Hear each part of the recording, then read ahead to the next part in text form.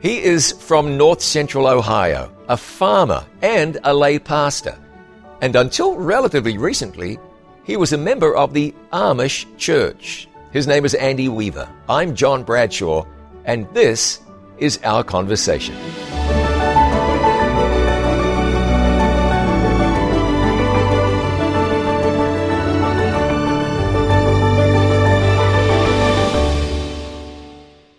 Andy Weaver, thanks so much for joining me. A pleasure to have you here. Thank you for inviting me. It's a pleasure to be here and an honor to be here. Oh, great. We're going to have a good time here over these next few minutes. I want to go back almost to the beginning. I said a moment ago you were once a member of the Amish church. So tell me a little bit about where that all began. Your upbringing, I'm assuming you were born into an Amish family. Let's go back there. Yeah, that's correct. I was born in a family of 8, very conservative Amish, Schwarzentrooper Amish, for those that know what that means. Very conservative. What does that mean? Well, initially when the Amish started, it was just one group, obviously, until that was from 1700s to about 1910. A group broke away that wanted that, the world was changing and they didn't want to embrace all the change that some of the mainstream Amish church was embracing. And so they broke away and they just you look at them today, you think, especially you go into their community, you think you're living in the 1800s. Yeah.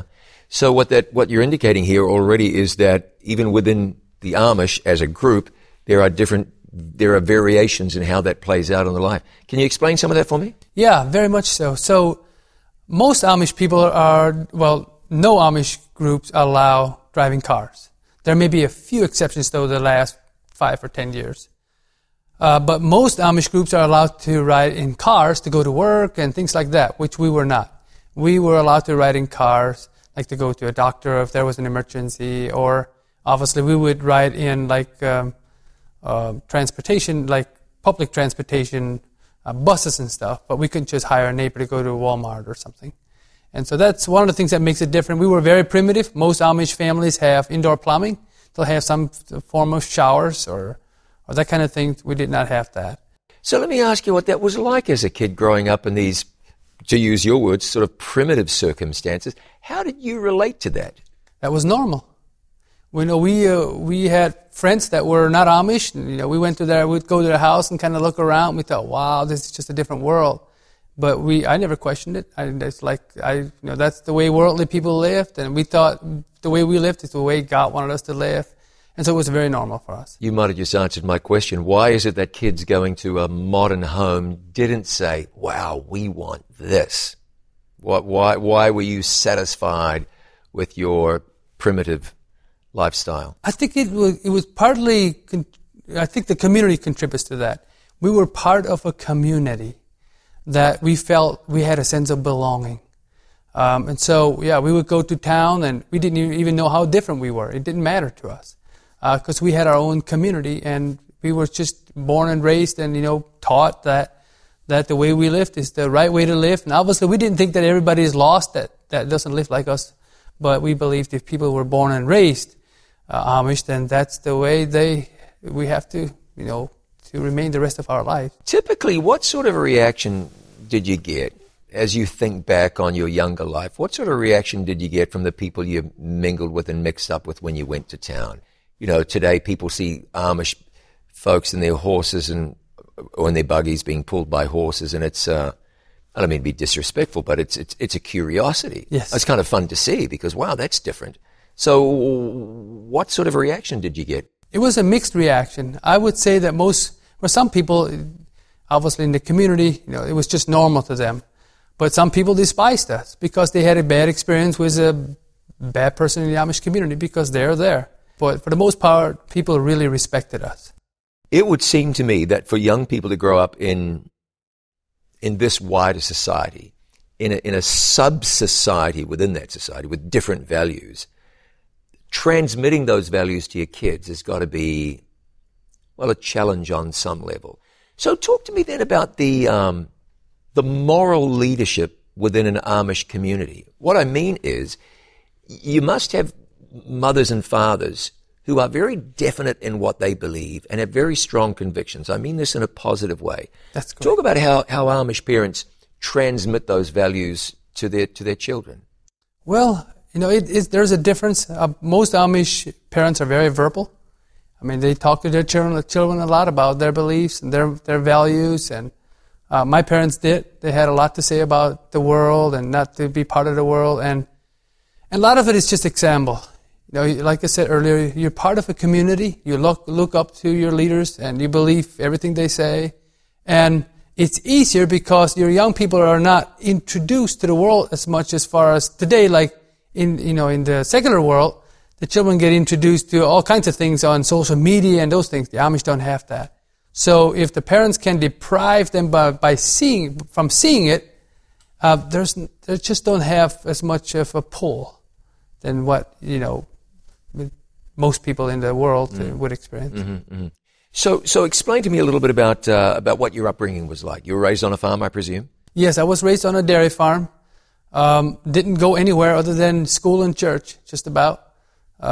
Get up early in the morning and milk the cows and have breakfast. And of course, we had our prayers. Our prayers were all scripted, so the same prayer every morning, except Sunday morning we had a different prayer.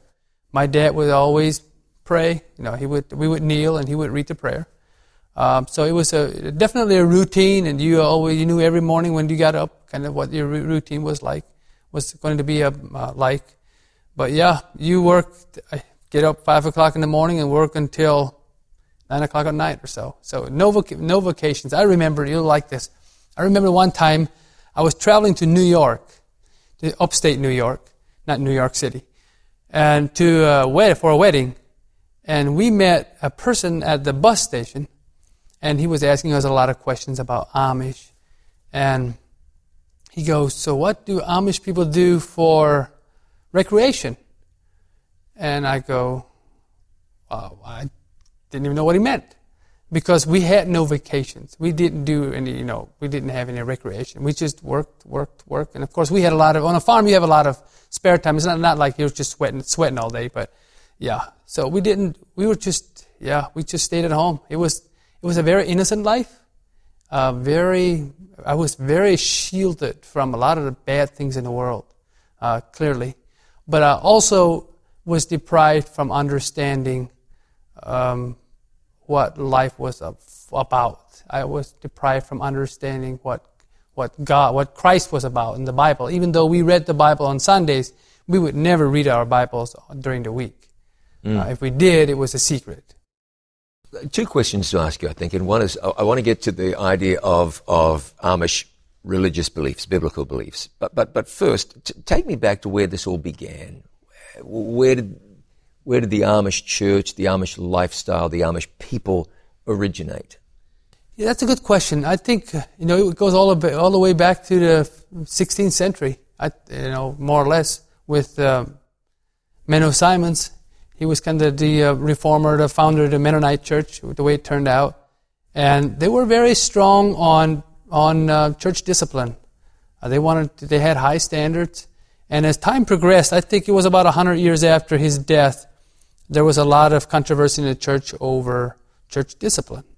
And so one group, they kind of split. One group went one way and the other group kept going. The Amish kind of, there was not too much distinction at first, until the world started changing, as you can imagine, around the 20th century. Yeah. And then the world started progressing, and the Amish they said, we're not going to embrace the change. And so today you look at Amish people, and especially conservative Amish, such as Schwarzentrooper Amish, so you say, where did some of the ideas come from? Well, that's the way everybody lived back in the day.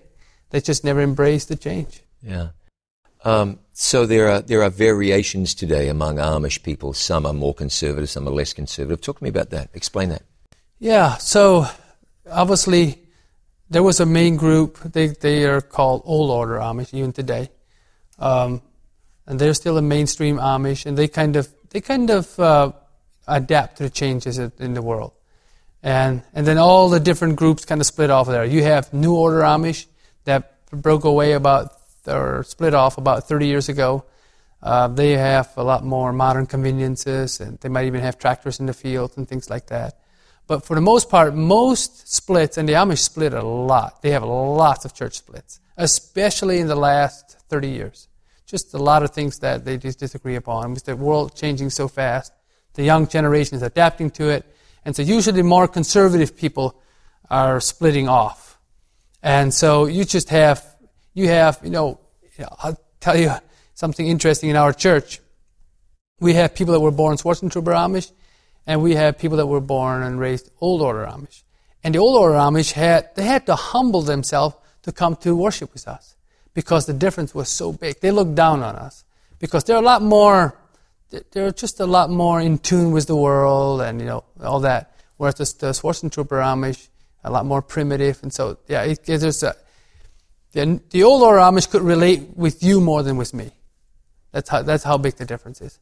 Even though they're in their horse and buggy, as far as everyday life, they could relate with you more than me. You said something interesting a minute ago. You said that the prayers are read. You get together for prayer and read the prayer. My expectation is, in fact, I think my understanding is that most people who are vaguely familiar with Amish, at least know that they exist, would more than likely believe that the Amish live the way they live and believe what they believe because they're such biblical people and they're dedicated to the Bible. So I don't want to ask this in a critical way, but explain to me the basis of an Amish person's religious faith, their Christian faith. What's that really built on? And not just their faith in terms of religion, but their day-to-day practices. What does that spring from? Where does that go back to? That's a good question. And because of the great variation of the different Amish churches, it's not a one-size-fits-all answer. But in my experience, the people I grew up with, their basis is tradition. Obviously, they read their Bibles, they believe their Bible, and they really like when their beliefs line up with the Bible and all that. But at the end of the day, they wouldn't bat an eye to tell you that, to admit that, when tradition and Scripture conflicts, they would go with tradition. So it's not as though everything is thus saith the Lord. It's no. This is what we believe because this is what our great-great-grandfather did. No. They it's what our great-great-grandfather did. That's what they believe. So they have a lot of trust in their forefathers, and they believe that they were godly people, and especially when it comes to theology, whatever the conclusion was of their study, they will just adopt those and accept those, and they don't keep digging or searching for more. Because let's be honest, it's got to be pretty easy for Amish people to justify their lifestyle in today's society. That's true. That's so true. Today's society is just this runaway train of permissiveness and sin and anything goes. I think most people will probably have a great amount of admiration for Amish people for sticking to their guns, but you've been on the very, very inside of that, and you've looked out, and you've had someone explain to you, well, we don't look at that because it's wicked. And 99 times out of 100, that's 100% true. So does it become, from that point of view, relatively easy for an Amish grandpa to sit his grandkids down on his knee and say, here's why we stay away from that, boy? Yes. The world does a pretty good job of explaining to young Amish people why the church and the community would stay away from that stuff. You are so correct. The world does a nice job keeping the Amish people in the church, because in the eyes of an Amish person, an average Amish person, they don't see any difference between you and a drug addict because you dress the same as far as they're concerned. Because the Amish are very visual, and so they look at the way people dress, and they're fruit inspectors, so to speak. And so, when the Amish people hear about all the drug addictions and all the bad things that happen in the world, they don't understand. In their minds, that is more or less everybody. So they look at you and they say, well, you're part of that. You're part of that group, and so it doesn't really occur to them that, well, you might dress, you might not dress Amish, but that doesn't mean that you embrace any of the values that some of the people that they look upon and abhor, that you don't share those values. That doesn't really cross their mind. Yeah, it's not a unique outlook. You'll find Muslims living in, let's say, Middle Eastern countries, and they'll see the the female pop star wearing almost nothing and Yes. acting most inappropriate. And then they'll say, well, you're with her. Yes. Same society, same culture, same lifestyle. You're all the same. Yes. So society does a pretty easy job of lumping us all in together, like a pretty good job. They do. Yeah, yeah. So you were a member of the Amish church. You're not today. That's correct. Somewhere along the line, wheels started to turn. Questions started to be asked in your mind. You said that the genesis of that was questions you had about church discipline. That's correct. Why did those questions arise? Well, I think they arose because I always read the Gospels a lot. And I started, I always had questions growing up. I look back, I know I was different. I kind of thought outside the box, which is not so true for Amish people. A lot of them just kind of think inside the box, especially by the time they become members of the church, about 18 years old. They just kind of surrender their individuality to the church. And that's very true. They do. They just, whatever the church wants, they just kind of surrender that, because what's the alternative? They don't see a healthy alternative. And at the end of the day, they can look at their communities and they can see strong families, strong marriages. And, well, you want to say strong marriage, at least there's no divorce and remarriage, that kind of thing. And so I was very content there. But as I said earlier, I read the book Martyr's Mirror, and I discovered that our forefathers believed in that you can be right without God before you have everything right in your life, as long as you were genuinely seeking to follow Christ. And so that really prompted me to get into my Bible, and I started reading my Bible in a whole new way, because I just used to read it it was what's the word? I'm going to make up a word, I guess. It was interpreted. You're reading it with a preconceived idea. Sure. That's what I'm trying to say. Yeah, lots and lots of people. Oh, like yes. that. And that's easy to do even, for all of us. Yeah. But that's the way I always read my Bible. And, I would read it, and whatever it said, I would just say, well, this is what the bishop says it means, and so on. I started thinking for myself. And that just took me down a road that I never saw coming. I had no idea that it would lead to actually being a member of another church. Yeah, well, let's dig into a little bit of that. I'll ask you one brief question. You read the Bible, your eyes were being opened, your heart was being touched. What'd you do next? Well, since nobody was bringing literature to me, I was buying literature. So I started buying literature by the boxful and just reading commentaries on. I was especially interested in the book of Revelation because it was scary, but I was impressed that there is something significant, something I need to know about the book of Revelation, especially Revelation 13. And so I was buying literature, and some of it was quite good, and some of it I had a hard time settling with. And I definitely got introduced to righteousness by faith, justification by faith, which is where it all started. And these people did a very nice job explaining that. And of course, that led me to an experience with God. And the Bible was becoming alive to me, and God was becoming real, not this far away God. It was becoming more personal. Well, I know there's a lot more. We are just scratching the surface. I'm anxious to find out more, and I know you are too. I'll be back in just a moment with more from Andy Weaver and our conversation.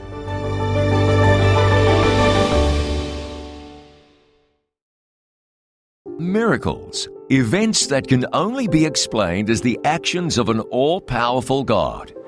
If you look at the Bible, you'll find it's full of miracles. Parting the Red Sea, healing the blind, walking on water, raising the dead. Many have claimed these events never happened. But did they? Is it important for Christians to believe in miracles? And do they still happen today? Join me for Do You Believe in Miracles? We'll meet some remarkable people and hear some incredible stories. We'll learn what miracles are and what they're not. And we'll discuss the greatest miracle of all time, one that has significance for every human being on earth and the potential to change your life entirely. Do You Believe in Miracles? Brought to you by It Is Written TV. You know that at It Is Written, we are serious about the study of the Word of God. And we encourage you to be serious about God's Word also. Well, I want to share with you another way that you can dig deeper into the Word of God. And here it is. itiswritten.study. Go online to itiswritten.study and you can access the It Is Written Bible Study Guides.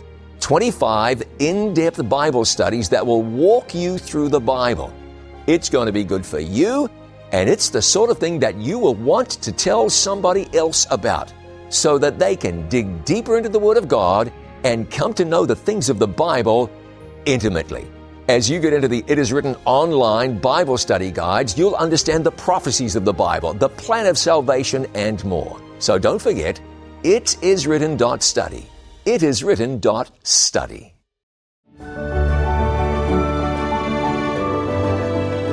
Welcome back to Conversations, where my very special guest is Andy Weaver. Andy, a moment ago you were talking about having been born into an Amish community, raised in an Amish family.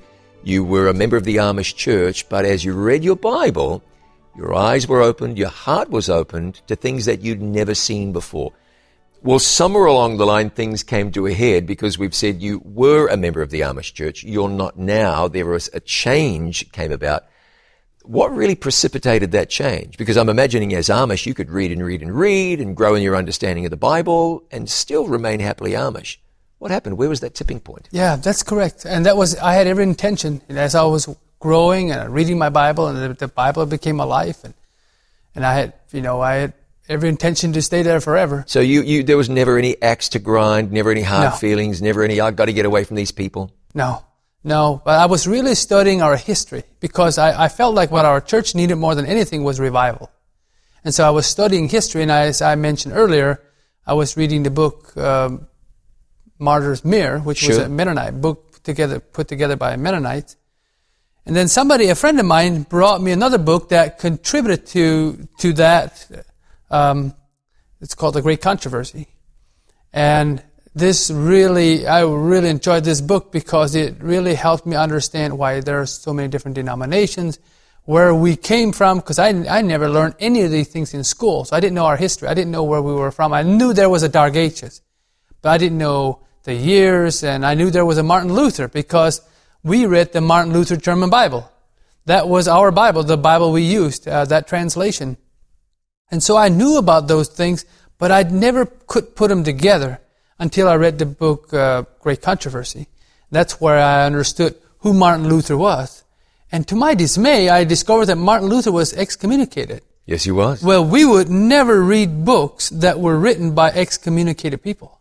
Oh. And we were using a Bible that was translated by a man that was excommunicated by the church. We thought once a person was excommunicated, regardless of the circumstances that he found himself in, or regardless of the reasons for excommunication, if the person was excommunicated by the church, then they're damned. We believed that.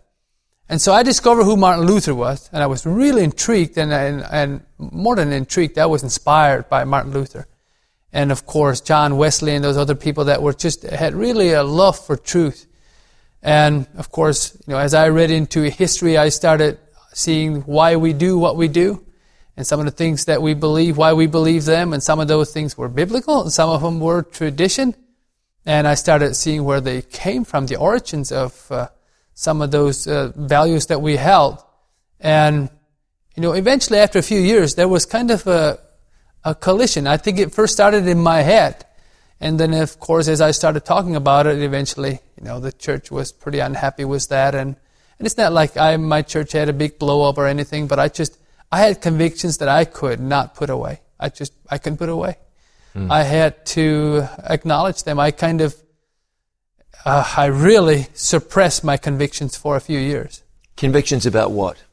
Theological convictions. We were not teaching righteousness by faith in our church. We did not know that we can get up in the morning and be happy and feel like we are forgiven. We did not know that we can have assurance of salvation today, despite our problems. We did not know that God wants to actually recreate us into His image in this world. We did not know anything about being born again and those kind of things. And so those were real concerns to me because we were baptizing people into the church. And they had to agree to wear straw hats and their bonnets and all these things, and I was okay with that. But they didn't know how to be right with God.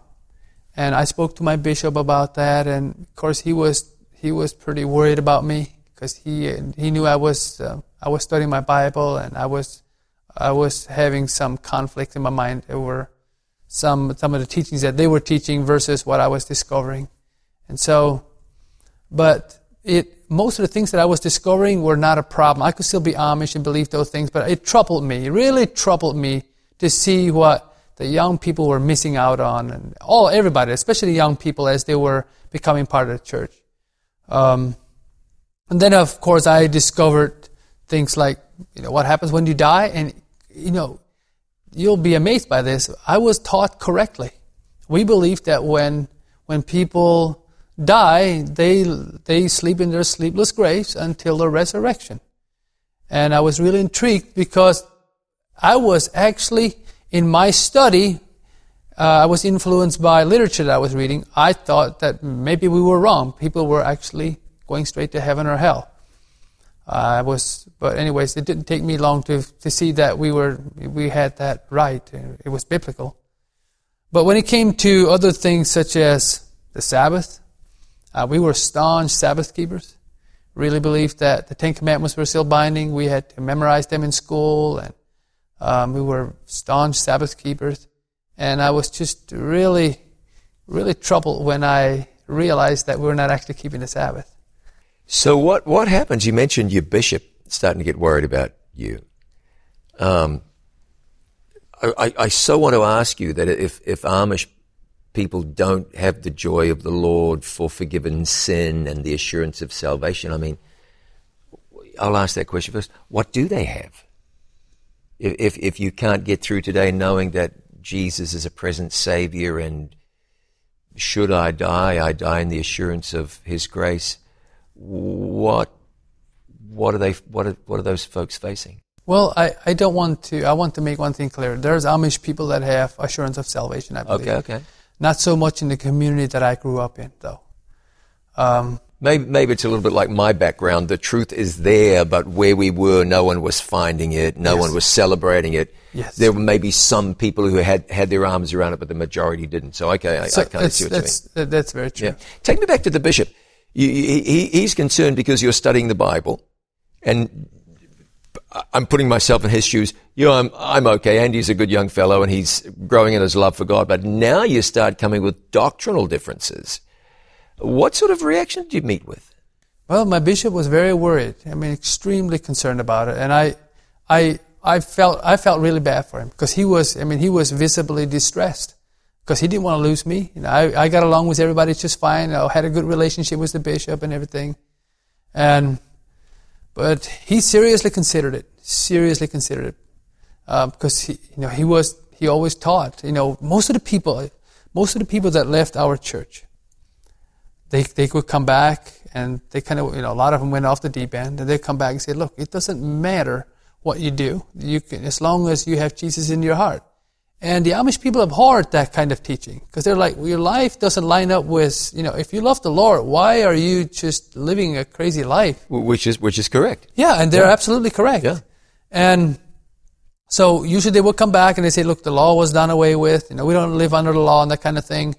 And the bishop thought that's the way I was headed. Well, when he discovered that that's not the way I was headed, he didn't know what to do with it. Because they knew how to, they would always, you have the scriptures lined up ready for those that say the law was done away with.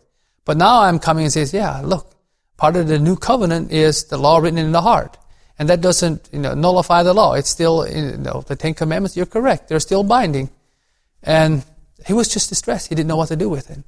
And eventually the easiest thing for him to do was just excommunicate me. And that's what happened? That's what happened.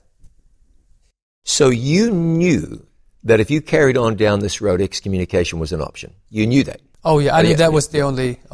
Yeah. Now, you'd been taught all your life that the excommunicated are damned. Yes, that's correct. So reconcile that for me. That had to be a pretty solemn experience to go through. Yeah, it was. And it had to be a process. God just took me a day at a time, step by step.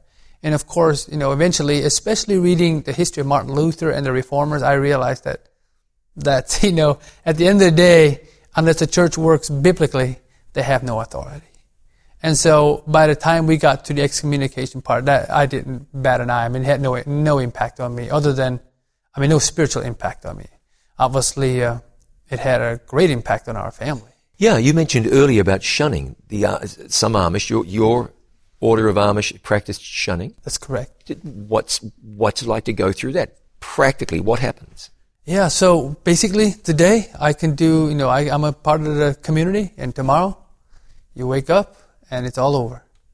I can't go, eat with them, not even my parents, my brothers, my sisters. I can't do any business with them. I'm in the community, but I'm not of the community. It's all over. Like if they have any family reunions, I won't find about it. Weddings, funerals, they will tolerate me. I can still go to funerals. They will tolerate me there. But what if, as the prodigal son, you just turned up to that reunion? What would happen then? It's a mixed reaction. It's like a funeral. Some people are very glad you come. Others are just, they won't, they'll ignore you. And so it seems like your option is to leave the community. Yeah, that's what 99% of the people do when they are excommunicated, and that's what we tried to do. But the Lord wouldn't open the doors. We couldn't. We had bought the property. We do, and you know what's crazy? We did not want to buy the property, our home and our farm where we moved on. We wanted to rent it, and it was a lady that owned it. She was widowed. She said, "Andy, let's just put it in your name. And you make payments. You can start making payments in 2 years." And she wanted low payments, and she said, "You can have the property." And so, of course, the deed was done legally, but nothing else was. It was just a handshake. So it became yours. It became ours on a handshake. Yeah. Presumably, this is the honor system. I'm trusting you to pay for this. That's correct. And so we were stuck on the property, and we're so glad now we were. Yeah. But back then, you just want to throw everything down and run as fast and as long as you can. Get away from it. Well, so many things I want to ask you. First, as an observation, I'd like you to comment on this. Shunning's got to be difficult to go through. It is. But it's got to be difficult to do. I mean, you're my son, for example. Correct. I raised you, and now it's my duty to treat you as though you're dead. That's got to be hard for the person doing the shunning. Oh, it's terrible. It's terrible hard on the parents. Has to be. It's terribly hard on them. My parents, especially my mother, she tried to persuade herself that I don't exist. Not because she didn't love me, but because she couldn't deal with the shunning. And of course that didn't work. And so today we have a good relationship. I go to her house every couple times a year. And because I maintain my lifestyle, they still welcome me in, and we have a nice time. And I just tell you, the Lord is really working. Yeah, that's fantastic. Yep. I just can't help but think if I was expected to shun my children, I mean, I can't imagine what they would have had to do for me to get to that place, but that would be awfully difficult for me. So I don't think there's any winners in that, is there? There's no winners, only the enemy. Yeah. So why didn't you decide when it was like, okay, people are going to treat me like I'm dead? You mentioned that God kind of held you there, but why didn't you just decide, let's walk away? I'll take my family. We're going to go to wherever it might be. What kept you? That's a good question, because at the one time we were talking about some of our theological differences with the church, my wife came up with a bright idea. She said, "Andy, couldn't we be Amish and embrace this truth that we're discovering?" And I thought, that's an idea. And so that's what I said, look, so we can embrace this, even if they excommunicate us, that doesn't mean I have to get rid of my horse and buggy and all the things that I love, that were normal to me. And so that's what happened. We were excommunicated, and we just lived our Amish lifestyle. And of course, when you don't have the church telling you can't do this and you can't do that, you adapt and gradually make some changes and that kind of thing. But like I said earlier, we were kind of stuck with the property, so we couldn't get off, and that was God's doing, because He didn't want us to leave. Yeah. And this led us to starting our own church plant, and it was. Okay, we've transitioned from Andy to us. When you were going through this spiritual journey, you were married at the time? That's correct. Okay, now it's one thing for an individual human being to come to the realization that he or she is at odds with his or her church community. You had a wife that you had to explain it to. And I don't know what kind of dynamics that could possibly introduce. Were you fearful of what her reaction might be? Were Certainly. you confident that she would just open up her heart and her arms? Or walk me through some of that. Yeah, that's a good question, because my wife and I grew up in the same community. We had the same values. Very, very compatible. And I always thought that I could talk her into doing anything. But when it came to that, I was surprised. Because Amish ladies find a lot of security in their community. And rightly so in some ways. And so it took my wife a while. She was on board theologically. She believed everything. We would study the Bible together, and it's not like she disagreed with theology. It was just the emotional part that, automatically, you know that you're going to be dealing with the results of the shunning and everything. And there's only one way out of the church, and that's shunning. That's being excommunicated. And so it was a process. It took about 3 years. And one day my wife said, Andy, we have to put a stand. And so the rest of it is history. After she told us that perhaps we could just maintain our Amish lifestyle and still follow the truth, I said, well, that's a great idea, because our lifestyle is not at variance with Bible truth. You had children at the time, and they weren't all infants. The children who were old enough to understand their identity, to understand their church, understand their culture, and presumably appreciate their culture. So now their parents are coming to them and saying, we're rethinking this. We're going to go in a slightly, or maybe even a radically different direction. How do you approach that subject with your children? All we could do is talk to them about it. I had to explain to them, and they never pulled away from it, but they had to process it. And I remember the night before we started keeping the Sabbath, my oldest daughter brought me a little note that she made, and she says, Dad, I'm so proud of you that you are embracing what you believe. And I still have that today. That's something very special to me. You'll treasure that forever. Yes, but a couple of the kids were in the Amish school at that time, and they had, made all their friends, and so the school was the hardest part for the children. And probably even the hardest part for us in some ways, because nobody wants to see their children struggling. And our children struggled. They lost all these friends. And I say they lost them, not entirely, but there's some truth to that. Obviously they're not spending time together really these days, but they're still friendly towards one another. Yeah. Big changes. It impacted you, your life, your lifestyle to some extent, and your family dynamics, your wider community. Okay, there are plenty of questions left for me to ask. I'll run out of time. But today you're a lay pastor. We're going to find out about that.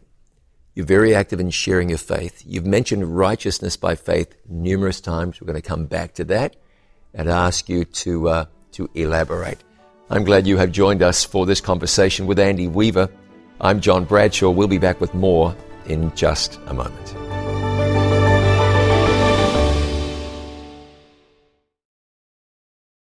Hello, I'm Dr. David DeRose, a specialist in internal medicine and preventive medicine.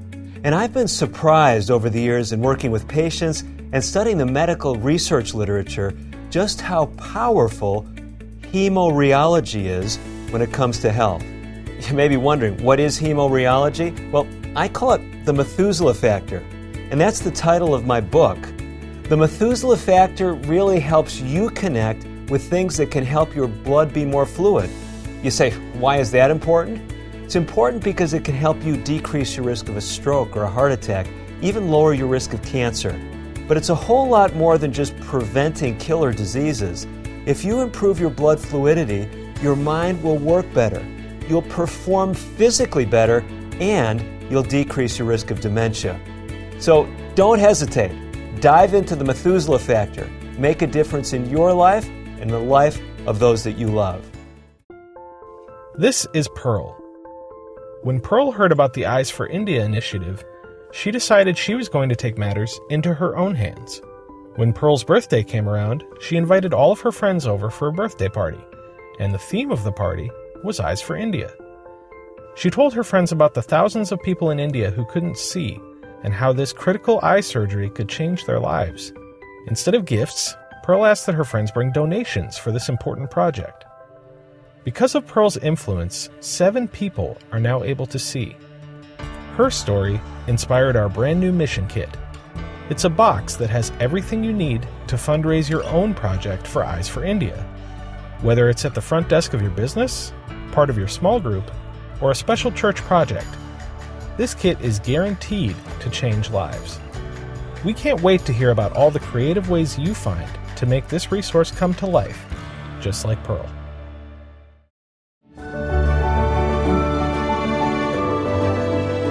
Welcome back to Conversations with my special guest, Andy Weaver. Andy, you opted to remain in very much an Amish lifestyle.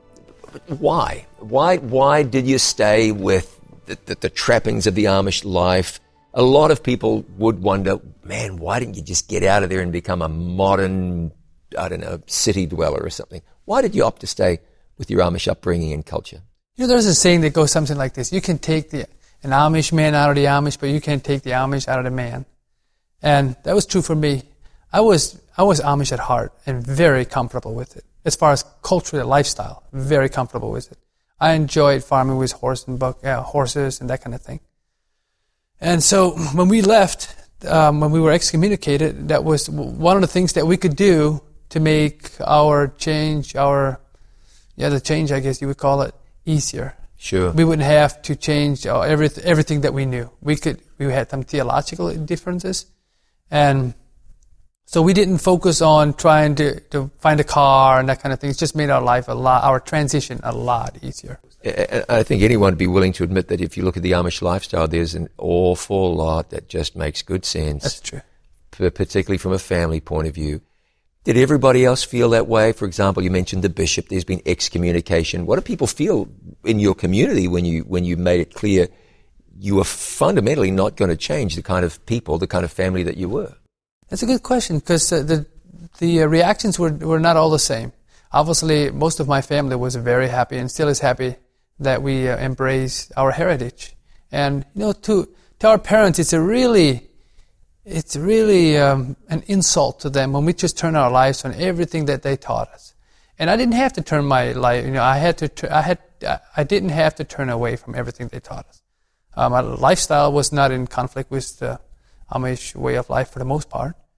And so my family was very happy about that. One of the bishops wasn't so happy about it. In fact, one bishop stopped at my house one day and he said, "Andy, I want a couple things from you." He said, "I want you to stop dressing Amish. Oh. I don't want you to share your faith, what you believe, with our people. And he said, I don't want you to walk around and smile like you were not shunned or you were not condemned. And I want you to move to the West Coast." And I thought, wow, you just gave me some ideas.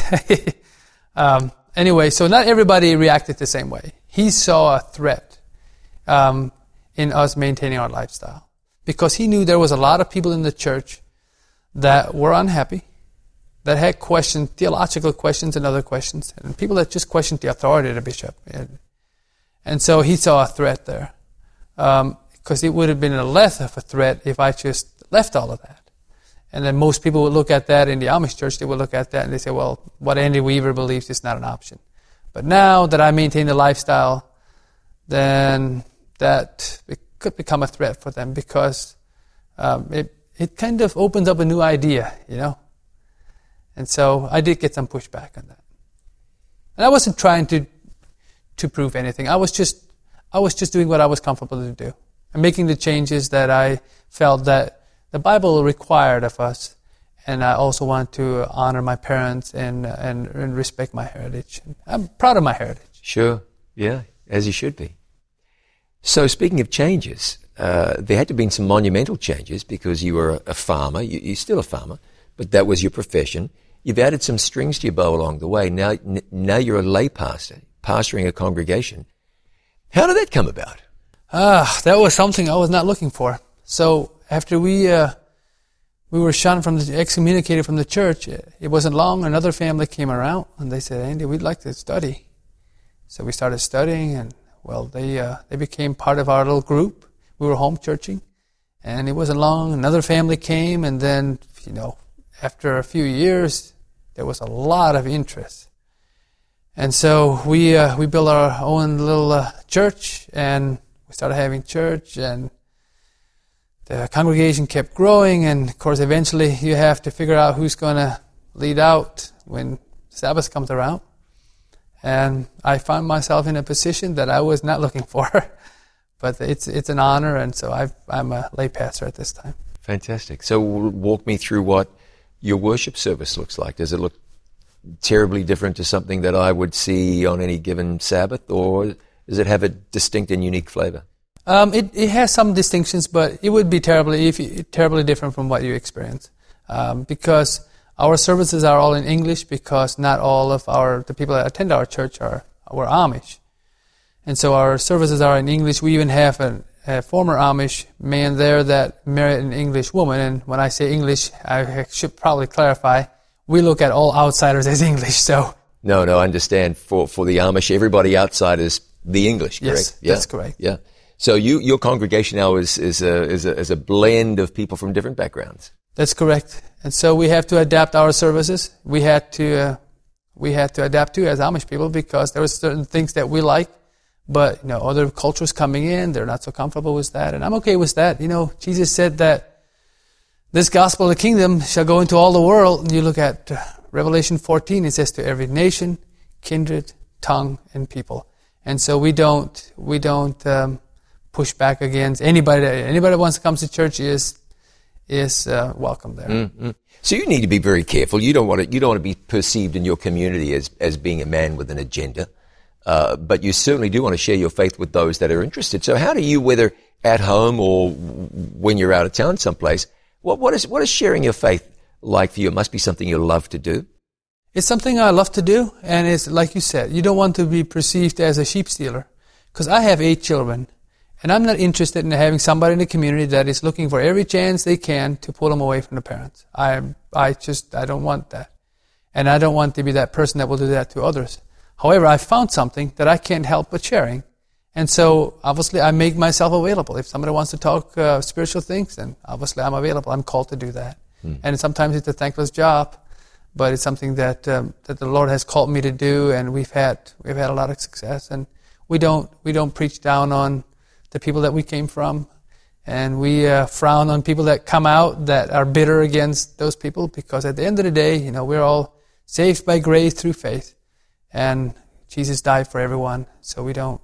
God knows the hearts of everyone, but we found a truth that makes us happy and makes us glad, and we're always looking to share that with others around us. So tell me what excites you about the Bible. You've mentioned righteousness by faith. Let's talk about that. How do you understand that? What are the things about righteousness by faith that pump you up and give you joy?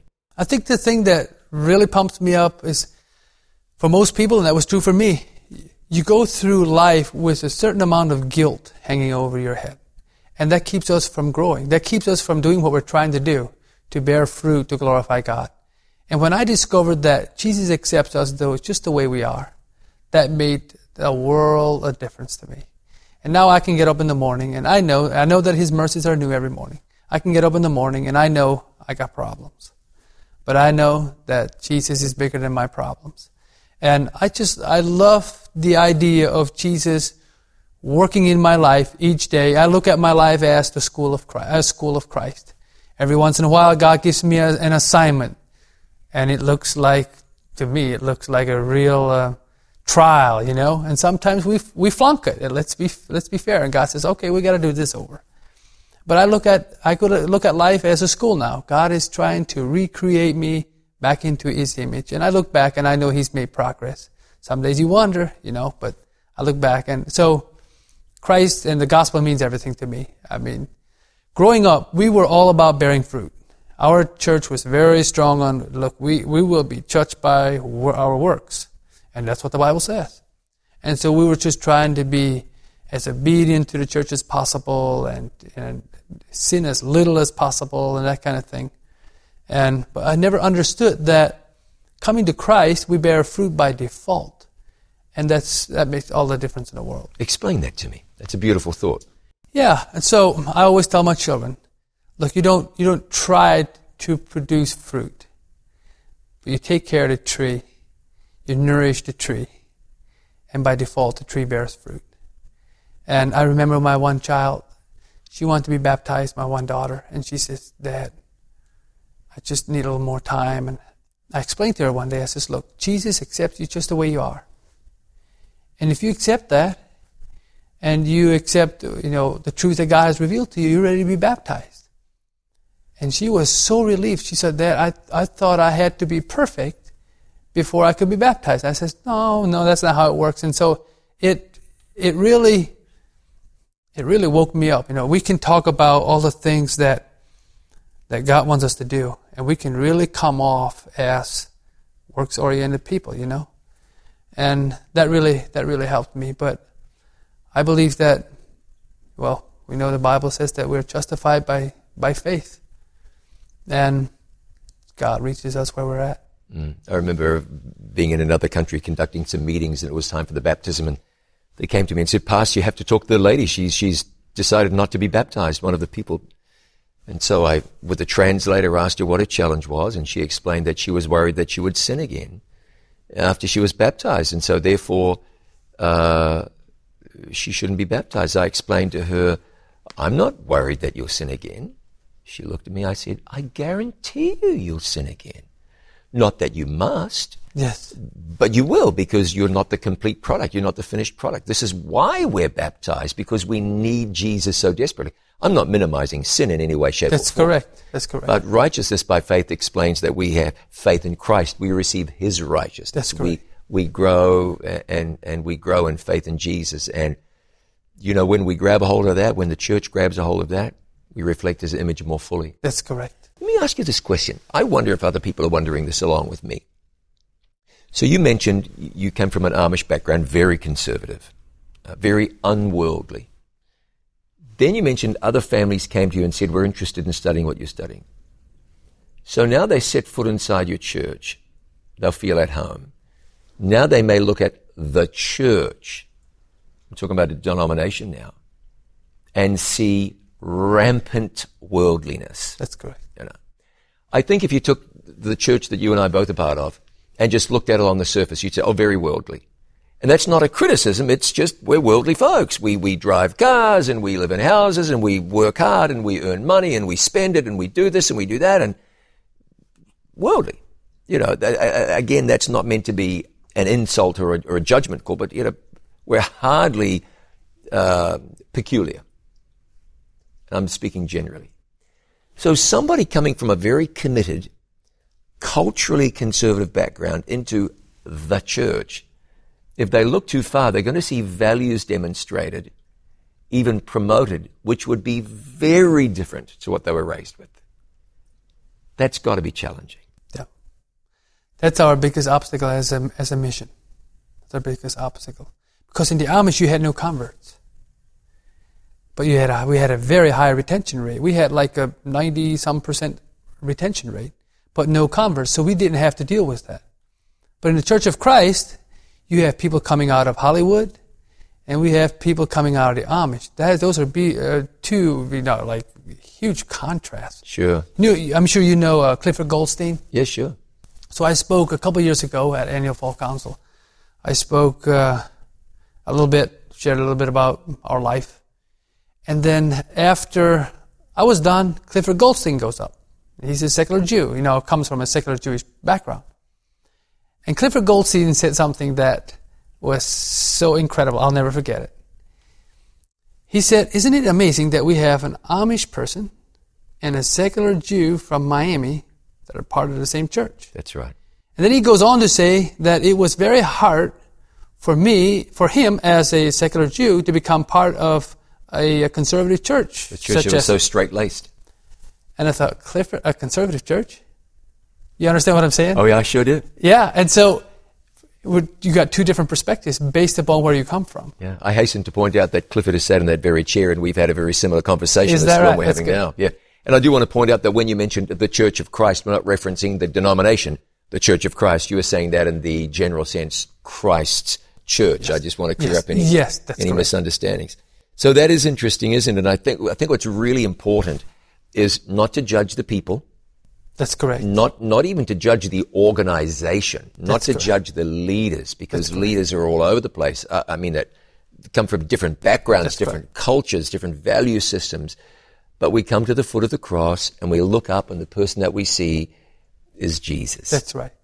It's a personal relationship with Christ. We don't worship Christ through the denomination. This is a personal relationship with Christ, and we need one another. So I believe in organized church. But at the end of the day, we have to understand that this is something personal that happens between us and Christ, day by day. Yeah.